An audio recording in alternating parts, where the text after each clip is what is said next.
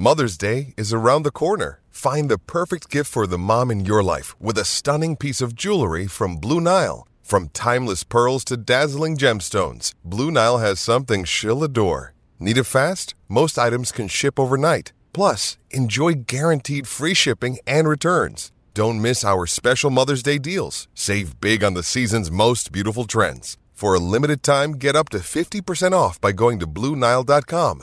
That's BlueNile.com. Another day is here, and you're ready for it. What to wear? Check. Breakfast, lunch, and dinner? Check. Planning for what's next and how to save for it? That's where Bank of America can help. For your financial to-dos, Bank of America has experts ready to help get you closer to your goals. Get started at one of our local financial centers or 24/7 in our mobile banking app. Find a location near you at bankofamerica.com/talktous. What would you like the power to do? Mobile banking requires downloading the app and is only available for select devices. Message and data rates may apply. Bank of America N.A., member FDIC. Think you know the Brooks Ghost? Think again. Introducing the all-new, better-than-ever Ghost 16. Now with nitrogen-infused cushioning for lightweight, supreme softness that feels good every step, every street, every single day. So go ahead, take your daily joyride in the all-new nitrogen-infused Ghost 16. It'll turn your everyday miles into everyday endorphins. Let's run there. Head to brooksrunning.com to learn more. With a new podcast every day of the Premier League season, this is Football Social Daily. Hello, happy Friday. This is Football Social Daily, your daily dive into the latest news and opinion from the Premier League. I'm Jim Salverson, and on today's show, maybe the least important Manchester United versus Liverpool derby match of all time, but it turned into a bit of a goal fest. But do we believe those United fans who are claiming it didn't really matter last night? We'll look at last night's game shortly. That game came straight after a complete snorefest that I almost forgot happened between Aston Villa and Everton. A 0-0 draw at Villa Park, and two sides that probably can't wait to get the season finished as quickly as possible, I'd wager. And it certainly felt like that in last night's game. And you could argue that's the case for Newcastle too. They take on Manchester City tonight in the Premier League, but are certainly eyeing their summer holidays. For City, rather than it being a case of getting the season over, they want to fast forward to the end of the season and the 29th of May for that Champions League final. But instead they do have that trip to the northeast to contend with. But will the final be enough of a distraction for Newcastle to pick up 3 points? We'll get onto that and pick up the key battles from that match on today's podcast too. Also on today's show, I catch up with former Middlesbrough and England under-21 striker Andy Campbell to talk about his time in the game, and also, as it's Mental Health Week, some of the challenges facing professional sports people now and during his time on the pitch, and how that has changed. That is at the end of today's podcast. To do all of that, we welcome back Steve McNaughton to the fold, who's taking a well-deserved break from nappy changing duties. How you doing, Steve? I'm all right, thanks, Jim. Are you, mate? Yeah, I'm all right. What's it like having three kids, is it now? Is it as chaotic as I imagine it is? Yeah, it's absolutely that, mate. You know, I've got 3 boys now, so all under the age of 7. So, yeah, it's a busy old household, and, you know, having one that's 2 weeks old and 18 months old is a bit of a challenge. 2 more, you've got a 5-a-side team. Get back to work, right. And we've got Boyle Sports' Liam Blanche on the show with me as well today. You're right, Liam? I'm doing good, Jim, yes. A lot happier now after last night's victory as a Liverpool fan. A couple of weeks ago I thought the chance of even finishing close to the top 4 was gone. But now it looks, you might as well say it's in their own hands. I do believe if they get 9 from 9, they're going to finish in the Champions League spots, which will be massive for the club looking ahead to next season.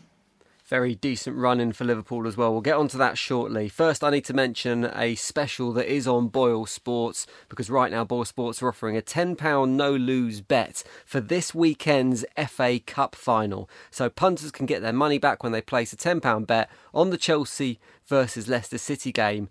Simply put, this weekend, if you put a £10 bet on the game and your bet loses, you get your money back in the form of a free bet. That gets refunded back onto your account. You can find out more via the Boyle Sports app or via boylesports.com. There are T's and C's that apply. 18 plus, bet responsibly, and begambleaware.co.uk. Who would you go for, boys? I'll start with you, Leon. If you've got a free 10 quid bet for the FA Cup final, where are you putting it?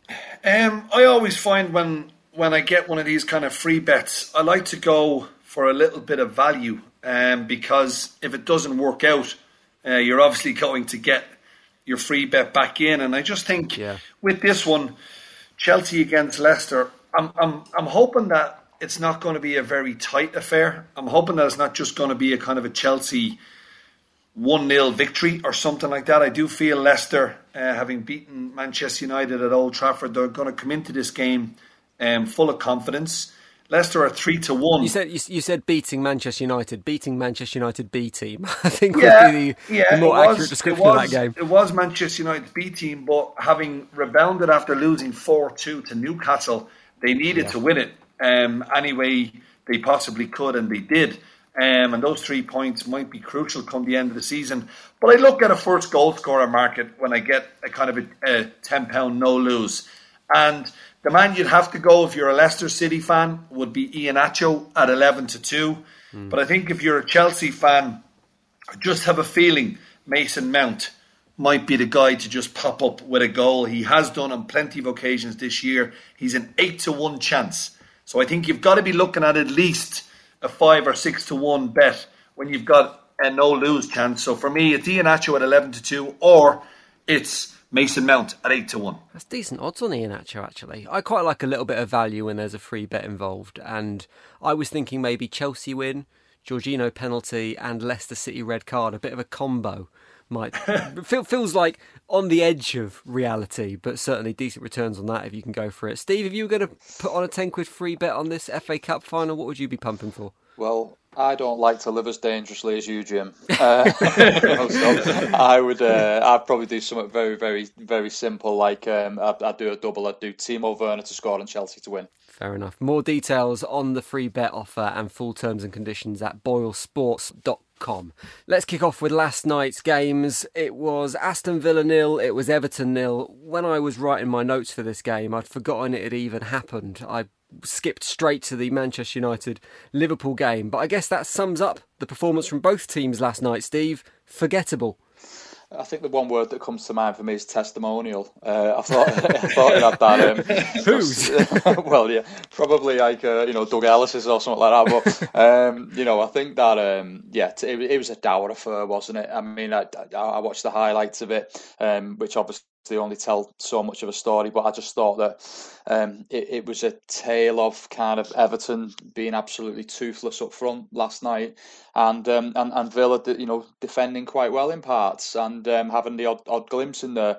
The two teams that aren't going to kind of achieve a great deal this season, obviously, at this point. And I just think that they just played out a very, very predictable 0-0.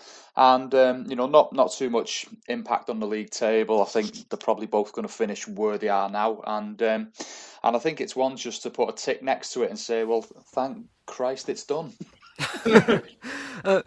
It's interesting you mentioned the toothless attacks. It was one of the things I wanted to bring up, Leon, and there were some decent chances last night. Doucouré had a good chance, Richarlison, Michael Keane had a decent chance for a go, Calvert-Lewin as well. They all had good opportunities, but again, we find ourselves talking about Everton failing to score goals, and we talk a lot about Tottenham Hotspur having it built into their DNA that they get all Spursy when it gets to the big event and they don't win games and they can't quite get over the line. Is the lack of goals, the lack of being able to convert chances, creeping into Everton's DNA? Because it's been the same story for about 5 years now, and now they've got two superb forward players in Richarlison and Calvert-Lewin. You'd expect them to be able to convert the chances they're making. Yeah, you would, but I think looking at where Everton are trying to come from under Ancelotti, I think he's done quite well in terms of defensively. I think they've done pretty decent over the course of the season so far, but it is the next step to try and now become more attack-minded, because that's what's going to get you into European football. And I was a huge disappointment for Everton last night. They really had a chance to try and catch who I believe West Ham and Everton will probably fight it out for that sixth last position in terms of Europa League football. But when Calvert-Lewin is not on fire, or Richarlison, there's not many others chipping in with goals. So a lot of the kind of dependability comes on those two guys. When they kind of had Rodriguez, when he was on fire, able to supply the two guys up front, Everton did look a danger. But again, last night, inefficiencies in front of goal is certainly costing them. And if they want to move on and get to the next step, I think Ancelotti has got to let the reins off a little bit. Maybe they need to sign another attack-minded player who is capable of scoring goals. I was surprised when they brought in Josh King on loan till the end of the season. I didn't really get that.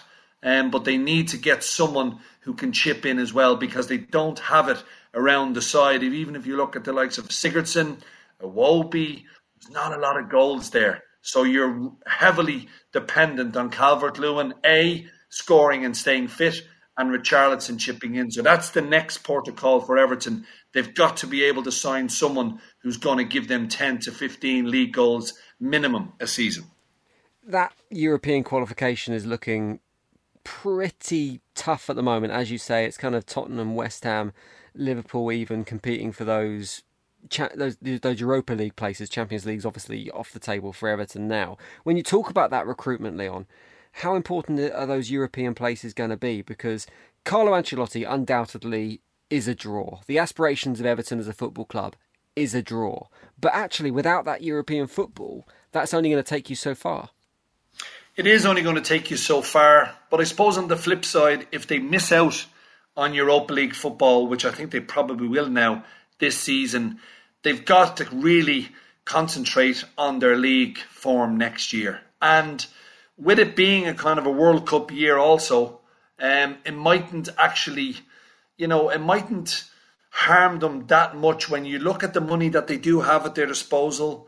They've got a new stadium coming. They're trying to move into that kind of top six, and hopefully for Everton Football Club, eventually maybe get back into the top four. It's very difficult, but they do have plenty of money behind them. They do have a world-class manager. And next season, just because the World Cup obviously is not going to happen until the winter of 2022, but players will be mindful of extra games on their bodies. So Everton, they can offer big wages. There's no doubt about that. And I do think with Ancelotti there, I also think with big Duncan Ferguson there, if they could get another kind of striker, someone who's going to score goals, there is an opportunity to become a hero at Everton to try and get into European football. So it's going to be very intriguing to see who will go to them in the summer and how much money they will give Ancelotti. And I'm sure Ancelotti is there because he knows there is money. He wants to go to a club that he's able to go into the transfer market and compete. He's not going to be able to compete with Manchester City or Chelsea or Manchester United, but I don't think that's who he's up against. I think he's up against the sides in and around the kind of 5th, 6th and 7th. They're the kind of teams who he's trying to vie for the same type of player. And I think with Ancelotti, he does give Everton a bit of an advantage, in my opinion. The positive for Villa last night was the return of Jack Grealish, Steve, who's been a long-term absentee. An amazing statistic I saw that Villa have won 50% of their games with Jack Grealish in the team and 25% without him. So undoubted he has an impact on that team. In terms of the season, it's probably a little bit late in the day. He's not really going to change Villa's fortunes over the next 3 games, but I guess it does potentially impact his involvement in this summer's European Championships. He's got 3 games to really prove himself. Does he need to pull out all the stops to get a place on the bus, boat, plane, whatever it is, wherever the games happen to be? Or do you think he's actually probably already in Southgate's mind as being one of those players, particularly now with the expanded squads, that is likely to feature for England in the summer? Yeah, I think Jack Grealish has done enough, hasn't he, to prove his credentials for England in the summer. I noted with interest him and Gareth Southgate had a kind of very cordial conversation, didn't he, at a Villa game recently? Where they looked to be on great terms with each other, and I just think that Jack brings a lot to the party. He's obviously he creates a lot. He never stops. He's good to have around a squad. I think he's slotted into that England shirt like a dream. I don't think he's looked overawed by it. I think he's come in and he's delivered every time he's played for England. For me, it's without question he goes to the World Cup. Sorry, not the World Cup, the Euros. And it's going to be interesting to see how he gets on, because I think he's going to have suitors in summer, and it'll be interesting what it does to his price as well. But I'm a massive Jack Grealish fan. I'd love him at mine and Leon's club. and I'm going to be very jealous if someone signs him in summer. I think Jack Grealish steals the headlines whether he's on or off the pitch. It's either about what he contributes on the pitch or why he's not contributing that when he's off the pitch. But I think the unsung hero, again, last night for Aston Villa was Martinez, who was in goal. Picked up his 15th clean sheet of the season last night, which equals Brad Friedel's record for Aston Villa in the Premier League. I mean, is he in with a shout of being the signing of the season across the whole league, Leon? Because he has been fantastic. He's been absolutely phenomenal. I think that's the word for him. I, for one, could not understand how Arteta chose to keep Leno and sell Martinez. Some people might say Leno has more of a resale value, but I don't look at it that way. I look at Martinez and what he brings now. Goalkeepers can play well into their late 30s if they keep themselves fit. And this guy has really taken to being number one. He's embraced the challenge. He's very dominant. He's very commanding. I think he gives the back four in front of him plenty of confidence that they know that they've got someone right behind them who is playing at the top level. You've just mentioned it. 15 clean sheets. It's not all about him. I think Aston Villa's back five works extremely well as a unit. But you've got to give Martinez huge credit. And as a signing, he's got to be right up there as one of the best signings of the season, without a shadow of doubt. I mean, Villa, your stat about Jack Grealish, and just touching on him for a moment, Jack Grealish has to be in the England squad. There's not even a question mark, in my opinion. The way he's performed, the way he actually demands the ball, the punishment he takes. I think he's the most fouled player, or one of them, in the Premier League up until he was obviously injured. He gets kicked, he gets pushed, he gets up. He's a workhorse. The amount of actual work that he puts into a 90-minute shift up and down that wing, across the middle, he's an exceptional talent. And I think England are quite blessed at the moment. When you look at the kind of players that Southgate has at his disposal, the competition for places to kind of try and get on one of those wings. You've got Foden, you've got Rashford, you've got Sterling. It's looking very bright for England at the moment, but Grealish certainly has to be in the squad. If it was a straight shoot between him and Phil Foden, because there are limited places, and probably those two players, you'd say, are on the peripheries of the England selection at the moment. Who would you be taking? Well, I think the way Phil Foden has nudged Raheem Sterling out of the Man City first 11, barring injury, Phil Foden is a certainty to start against Chelsea in the Champions League final because of his performances. And for a young guy who's only 20, for me, I'd be starting to build the England team around Phil Foden because he's world class. And I remember Pep Guardiola saying it a couple of years ago, this is the most talented youngster he's ever seen. And when you think about the youngsters he's seen throughout his managerial career, that's some statement.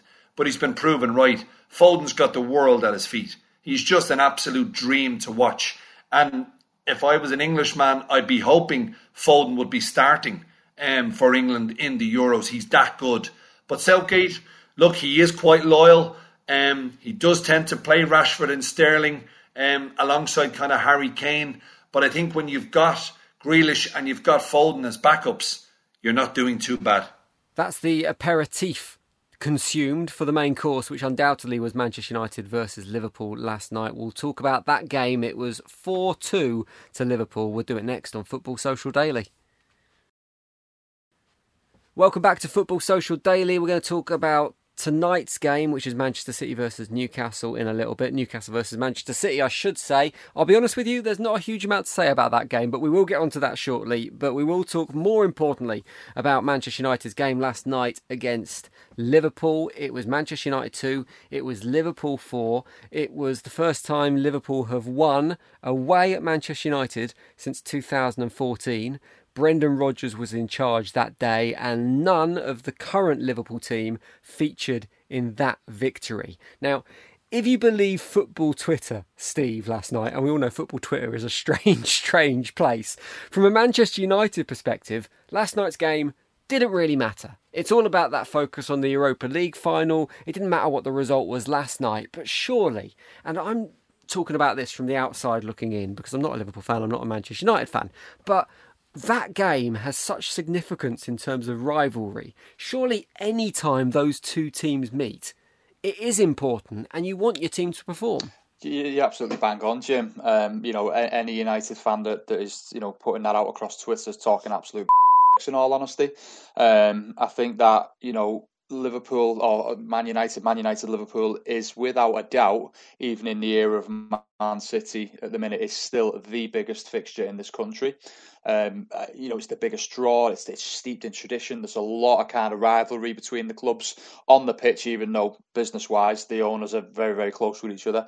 But I think that anyone who kind of says that it's not important, I mean, even when we played them in the FA Cup or we've played them in the Europa League in the past, it's a great occasion. And usually everyone rises for it and make sure that they leave it all on the pitch. And last night was a funny old scoreline, and as the game went on, it was fully justified. And I think that Liverpool last night I thought they were phenomenal. It's the best I've seen for a long time, and I just thought it was really refreshing to see like the old Liverpool stand up, because it's been a little while coming, but everything was back last night. They were very aggressive when it comes to the press. They pushed United back and had them really deep. And I thought tactically, Jurgen got it absolutely spot on last night, because even when it went 3-2, I think we all knew that United were going to go searching for that equaliser, and we just picked them off. Really, really good performance from Liverpool. Everyone turned up last night, and it was refreshing to see the likes of Roberto Firmino get amongst the goals again. And we'll gladly take them 3 points, because we beat Southampton 2-0 the other day, and we beat United 4-2. So we're gathering a little bit of momentum here now. And I think that obviously the 3 games coming up, when Liverpool are in that cup final mentality of treating every game like a final, I think there's no team better than them for it. So very, very happy last night. I thought United were really poor.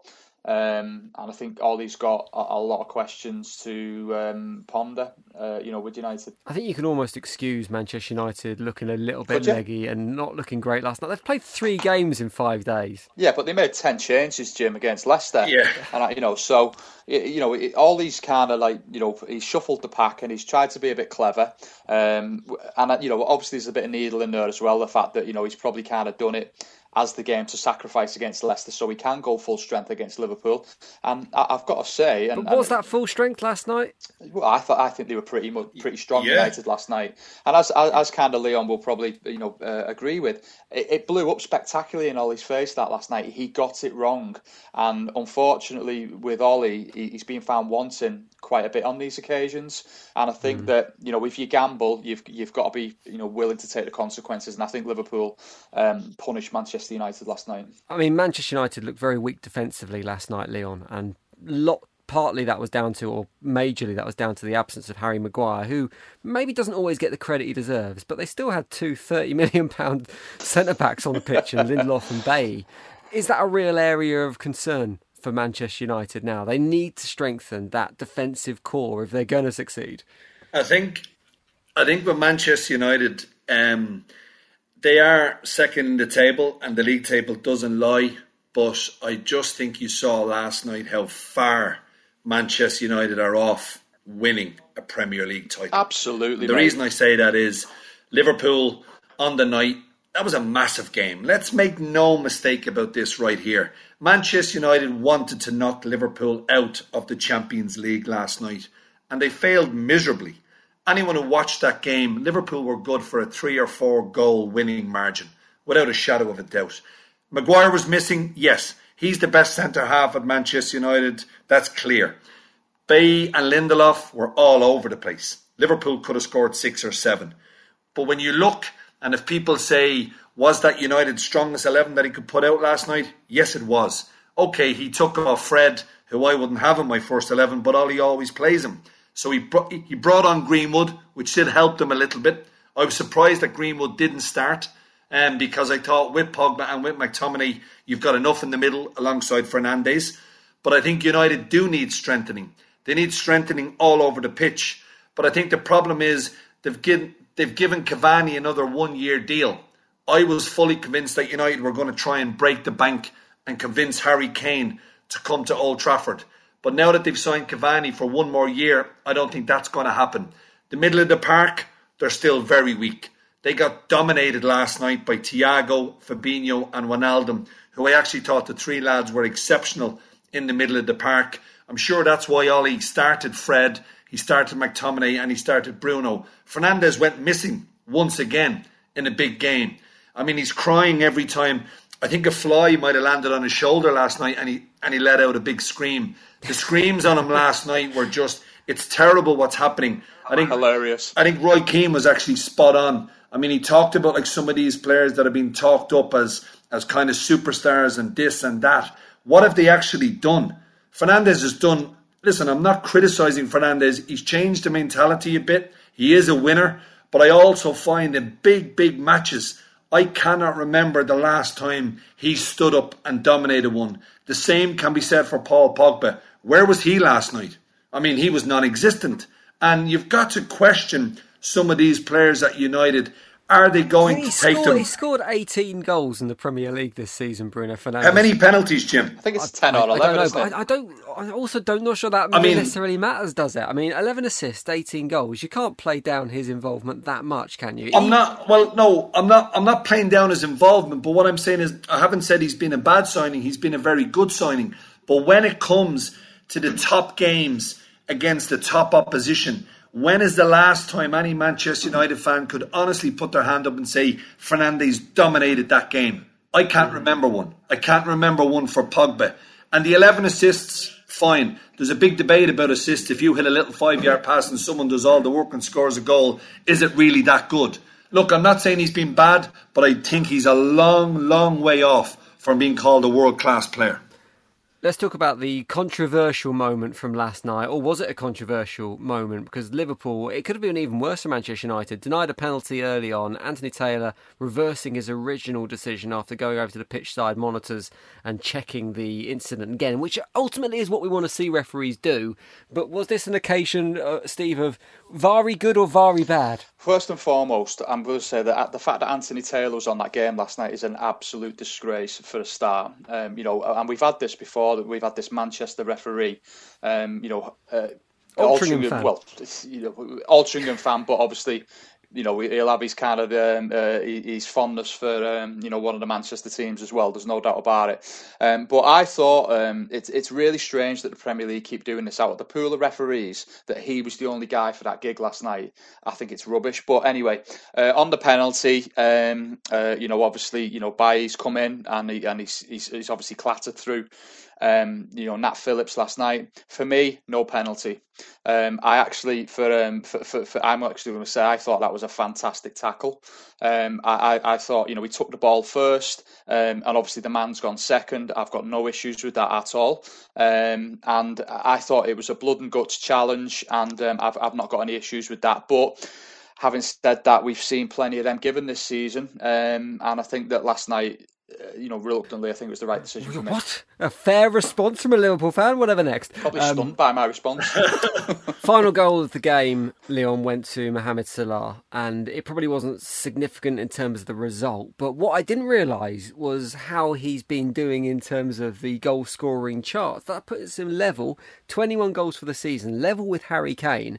And the narrative around Salah this season has been that he's been poor. He's not quite been at the level he has in previous seasons.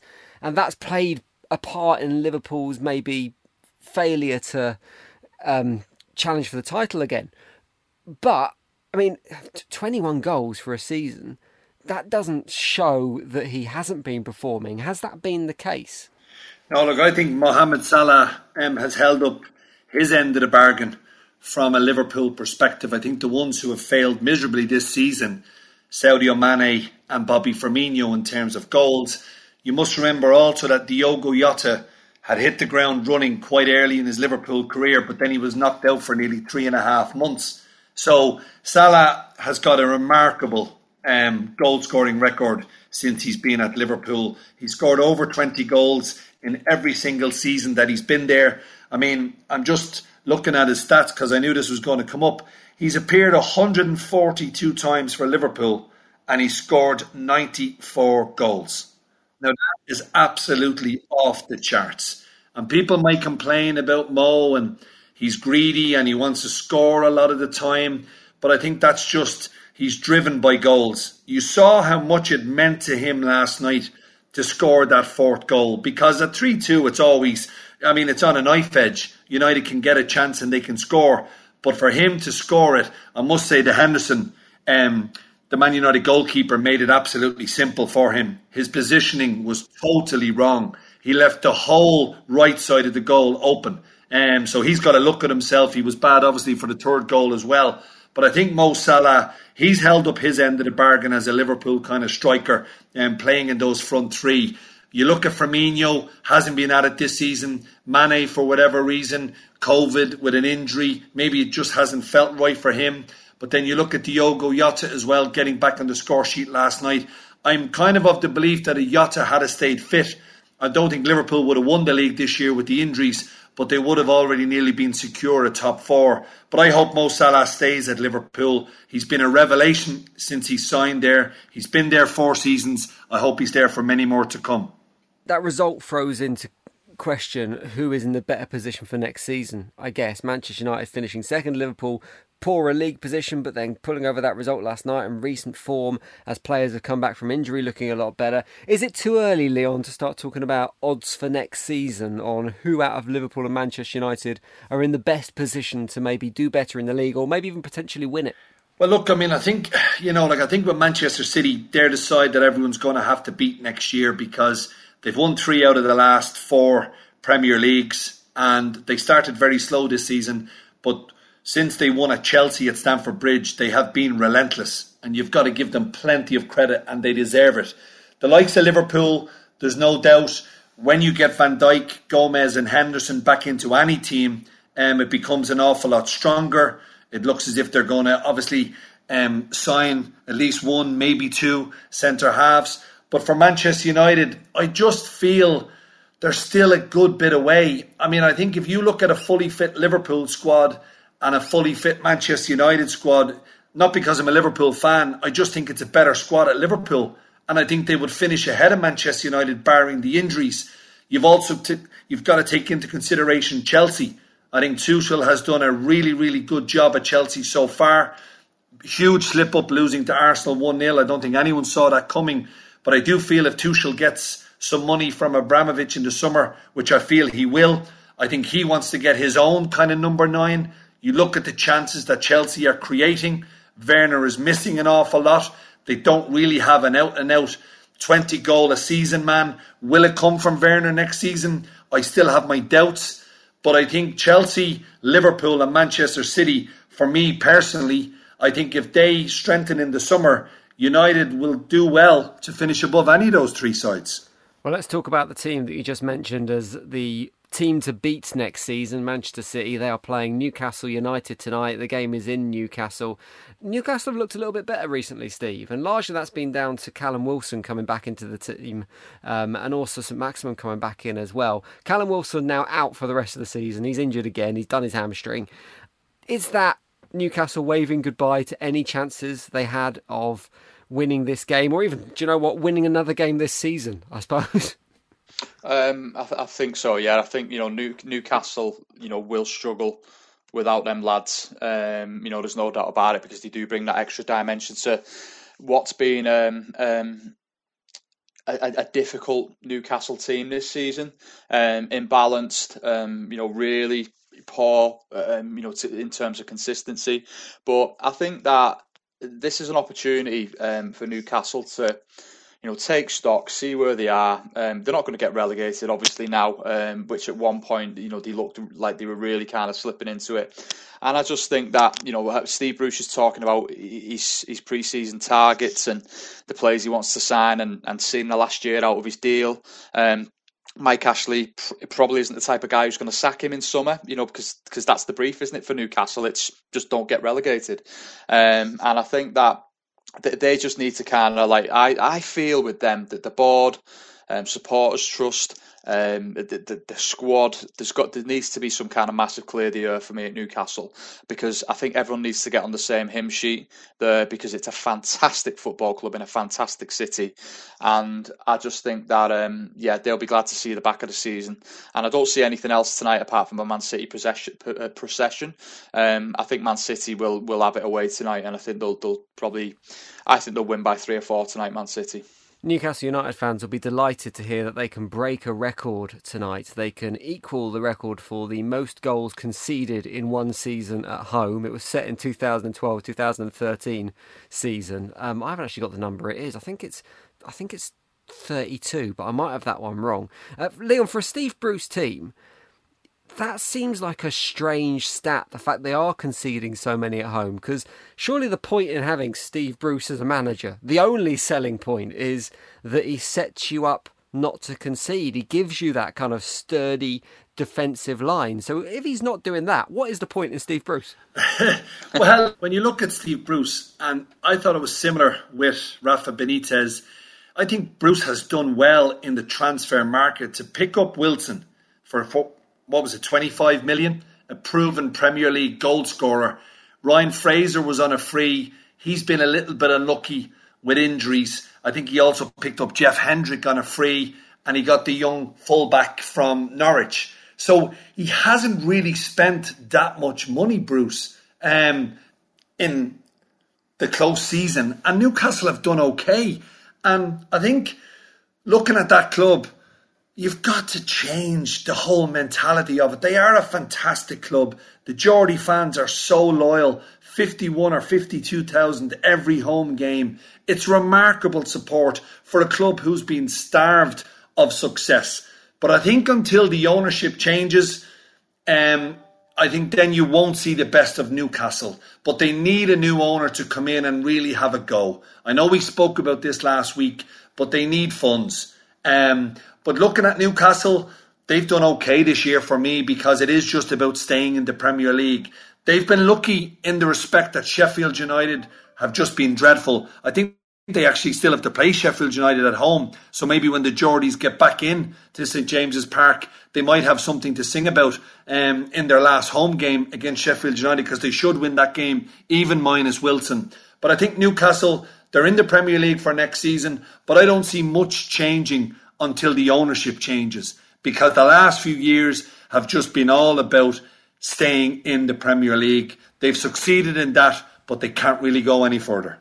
When you look at the points Newcastle have got this season, it's broadly the same as last year. They're 5 points off with 3 to play in terms of what they were doing last season. So there is no real change at Newcastle. For Manchester City, it's kind of going to be a case of rotate and rest for the rest of the season, I guess. Thankfully, they have, for Manchester City fans, they have the squad to do that and still put out a very impressive first 11. Kevin De Bruyne won't feature tonight. He's got a slight muscle injury, so he's very unlikely to be risked. Sergio Aguero is an interesting one for me, Steve, because he was the talk last weekend after his cheeky chipped penalty attempt against Chelsea, which was saved by Benjamin Mendy. Got a lot of criticism from that, from fans and pundits alike, and potentially there was talk of it maybe damaging the trust between Aguero and Pep Guardiola. Some suggesting that we won't see him in a Manchester City shirt again. Do you think he's likely to feature? I would have thought so, yeah. I think that, people saying that, we'll never see him again in the Man City shirt is bizarre. I think, for everything that Sergio Aguero has done, the league title is wrapped up. They've done it in style. Obviously, the points tally is going to be lower than what it usually is.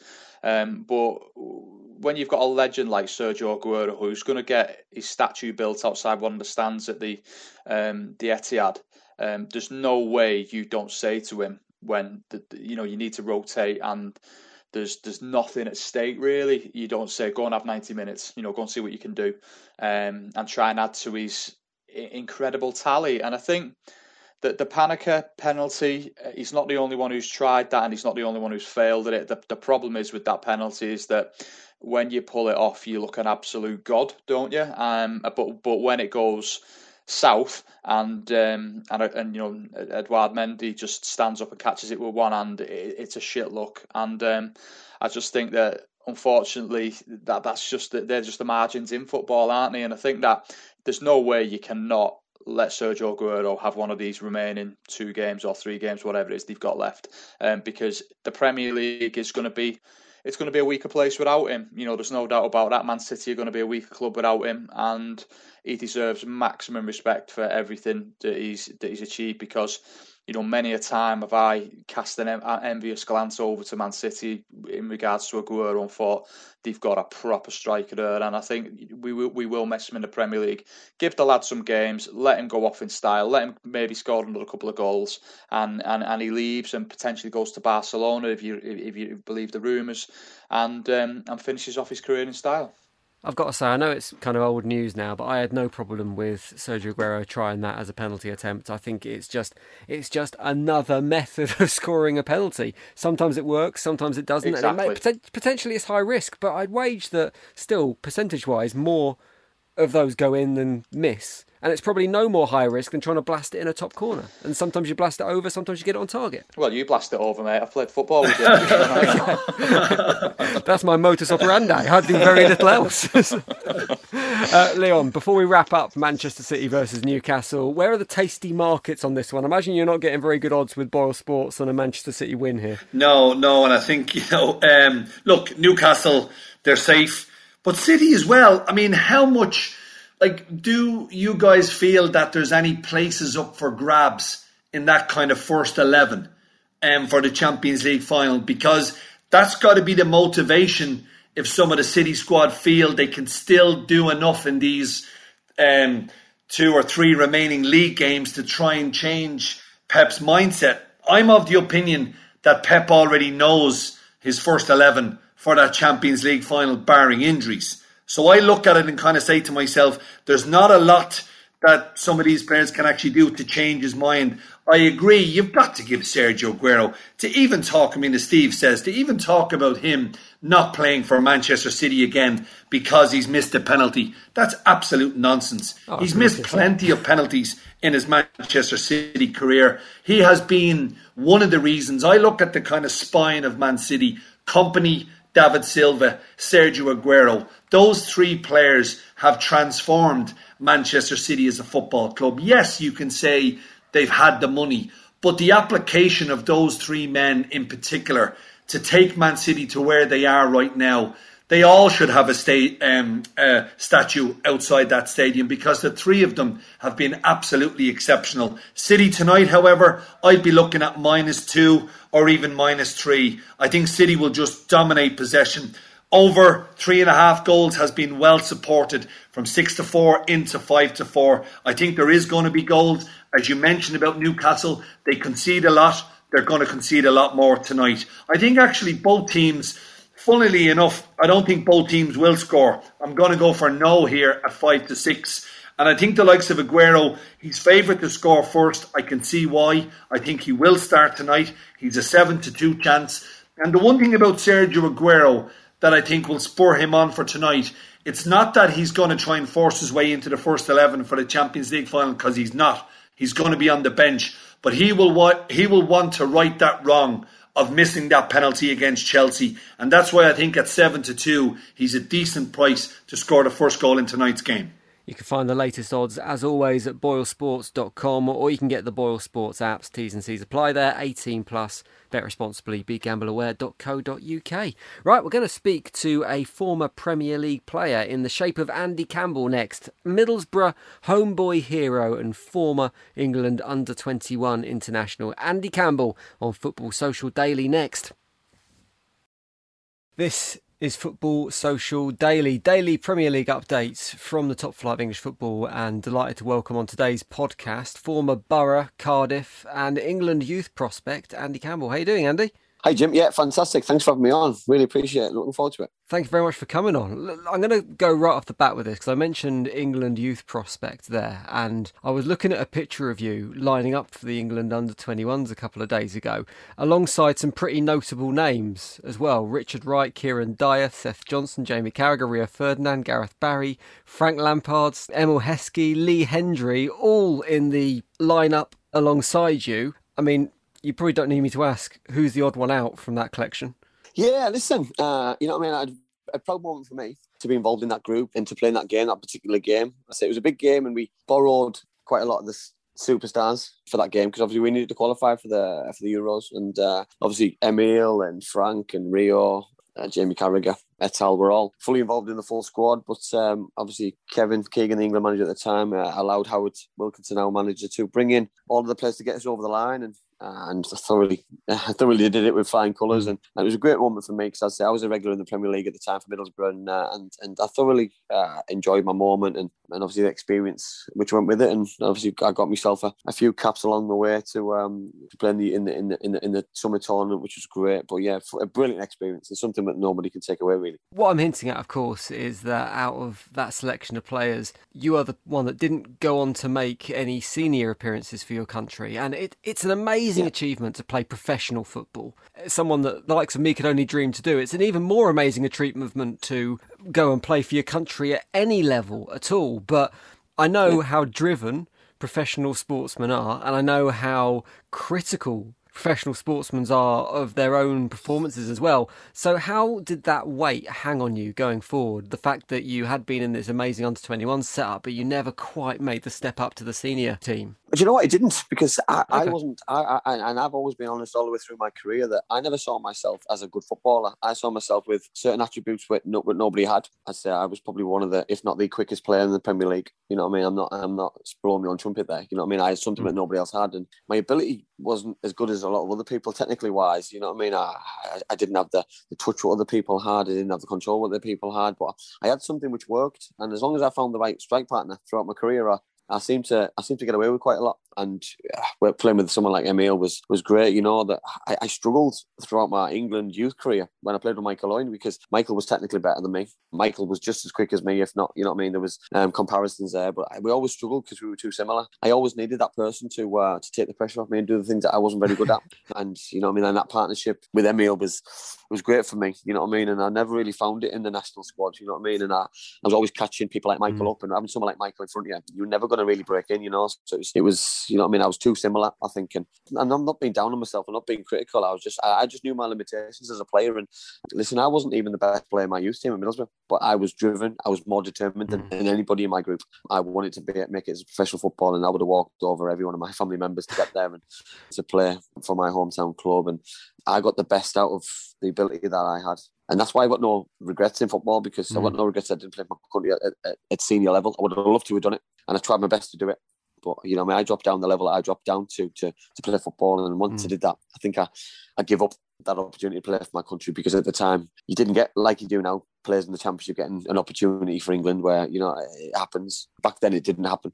You were a Premier League player, and if you were a Premier League player, you never played for your country. You had some brilliant moments throughout your career, not least scoring the winning goal in the FA Cup versus Manchester United for Middlesbrough. It's the FA Cup final coming up in a few weeks. How are those players going to feel? The ones that do that, particularly in that game, the ones that score that winning goal and go on to lift the trophy. Listen, it's scoring any goal is great, but doing it against a world-class side. Listen, I was very fortunate in my career. I scored 2 goals against United, both at the Riverside, and both because of the pace that I had. You know what I mean? The ball wasn't balls over the top, but the pace was the issue which caused the goals. And anyone who scores a goal, I'll tell you, it's the best feeling in the world. If that's in a cup game, in a league game, in front of 5 people, in front of 50,000, 80,000 fans, there's no better moment, you know what I mean? And those are the things that I miss from football, is that moment and then that feeling of scoring goals, the emotion, the adrenaline, because you can't replicate it, regardless of what you try to do in your life. The moments you have in your life, probably the closest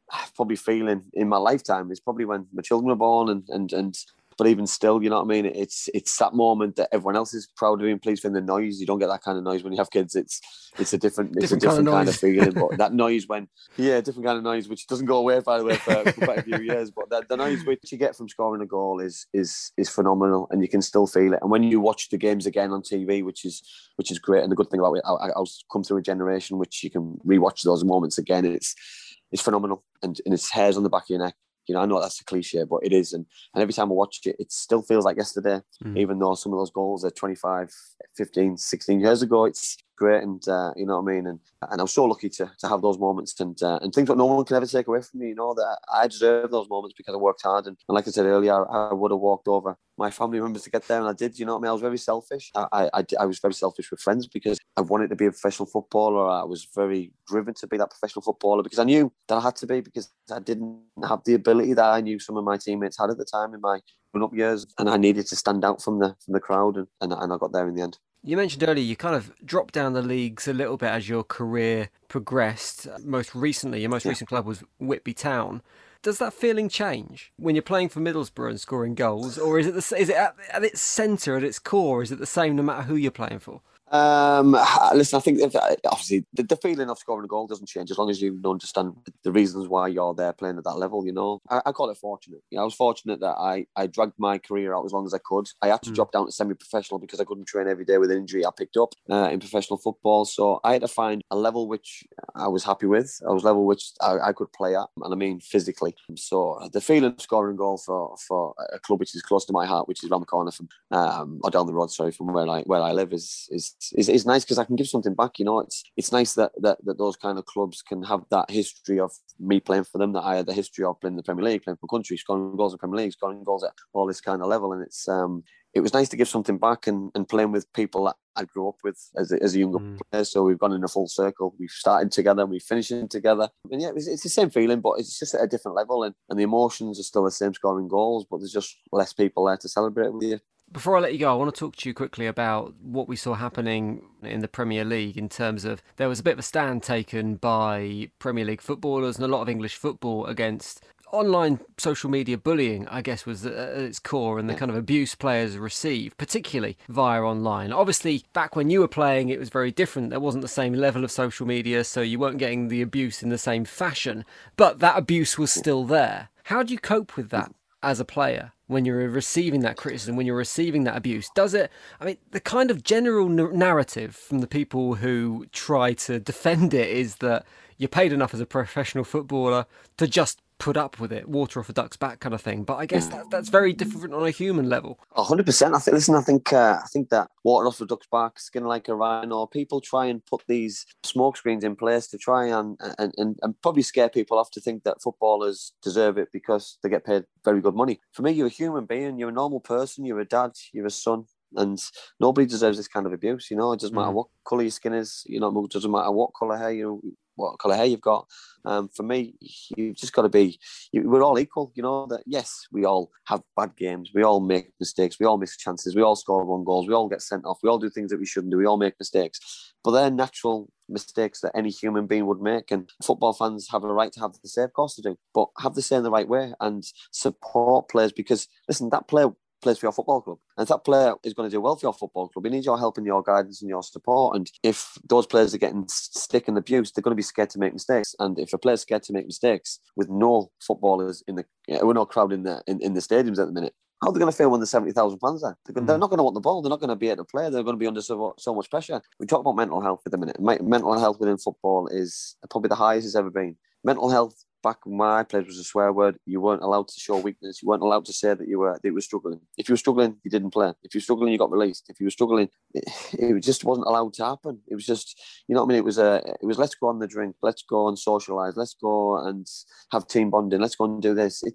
It was still there, but it wasn't allowed to happen as freely as it happens now. And it's not a weakness. It's people are struggling to talk about how they're feeling emotionally, physically, mentally. And, you know what I mean? I just so wish that, you know what I mean? I've lost a couple of friends this year, footballers, players that I played with, you know what I mean? One at Cardiff City, Chris Barker. And I so wish that people were allowed to talk back then, because things would be so different now, and I wouldn't have lost a close friend and someone I live with. It's heartbreaking to think that was still happening then, but we weren't allowed to talk about it. But now we're allowed to talk about it. It's too late for some people. And for me, when people do write comments on social media, think twice about what you do, because if that's the reason why people make the decisions that they make, you could be the person which sticks that final nail in the decision. You know what I mean? I'll just beg anybody who does write nasty comments that think twice, because celebrities, footballers, sportsmen, general public, normal people, it's nice to be nice sometimes. It's nice to reach out to people. It's nice to be open. It's nice to be honest to people, but it's also nice to give constructive criticism. You know what I mean? We're all just nice people, normal people, and football is no different. Yes, the gap and the distance between fans and players is greater than it's ever been. You know what I mean? Back when I played, we have a good relationship with fans. I've got a great relationship with football fans around the country, with players I played with, fans I played for, and just general football fans from the shows that I do. But it's just nice to be nice. It's nice to have that relationship with people, because it's nice to give things back, and hopefully fans understand that when they're back in the stadium, that players are just normal people and the interaction can start again. Wise words, Andy. It's been a pleasure speaking to you on Football Social Daily. Thanks for your time. Fab. Thanks, Jim. If you want to find more from Andy Campbell, including the brilliant podcast that he does that is all focused on the Football League, you can find him pretty much everywhere. He's on Facebook, he's on Twitter, he's probably on MySpace. Just search Andy Campbell in all those places and you'll find him there. But that is it for today's Football Social Daily. Don't forget, if you want to catch up on the latest from the weekend's action, there is a full preview show with Niall and the boys available tomorrow morning. If you click follow on this podcast, it will be waiting for you when you wake up. It will be in your inbox, or you'll have a notification or something like that. And you can always get the latest news on your team at sport-social.co.uk. Hey guys, it is Ryan. I'm not sure if you know this about me, but I'm a bit of a fun fanatic when I can. I like to work, but I like fun too. It's a thing. And now the truth is out there. I can tell you about my favorite place to have fun. Chumba Casino. They have hundreds of social casino style games to choose from, with new games released each week. You can play for free anytime, anywhere. And each day brings a new chance to collect daily bonuses. So join me in the fun. Sign up now at ChumbaCasino.com. No purchase necessary. VGW Group. Void where prohibited by law. See terms and conditions. 18+. It's time for today's Lucky Land horoscope with Victoria Cash. Life's gotten mundane, so shake up the daily routine and be adventurous with a trip to Lucky Land. You know what they say. Your chance to win starts with a spin. So go to LuckyLandSlots.com to play over 100 social casino-style games for free for your chance to redeem some serious prizes. Get lucky today at LuckyLandSlots.com. Available to players in the U.S., excluding Washington and Michigan. No purchase necessary. VGW Group. Void where prohibited by law. 18+. Terms and conditions apply.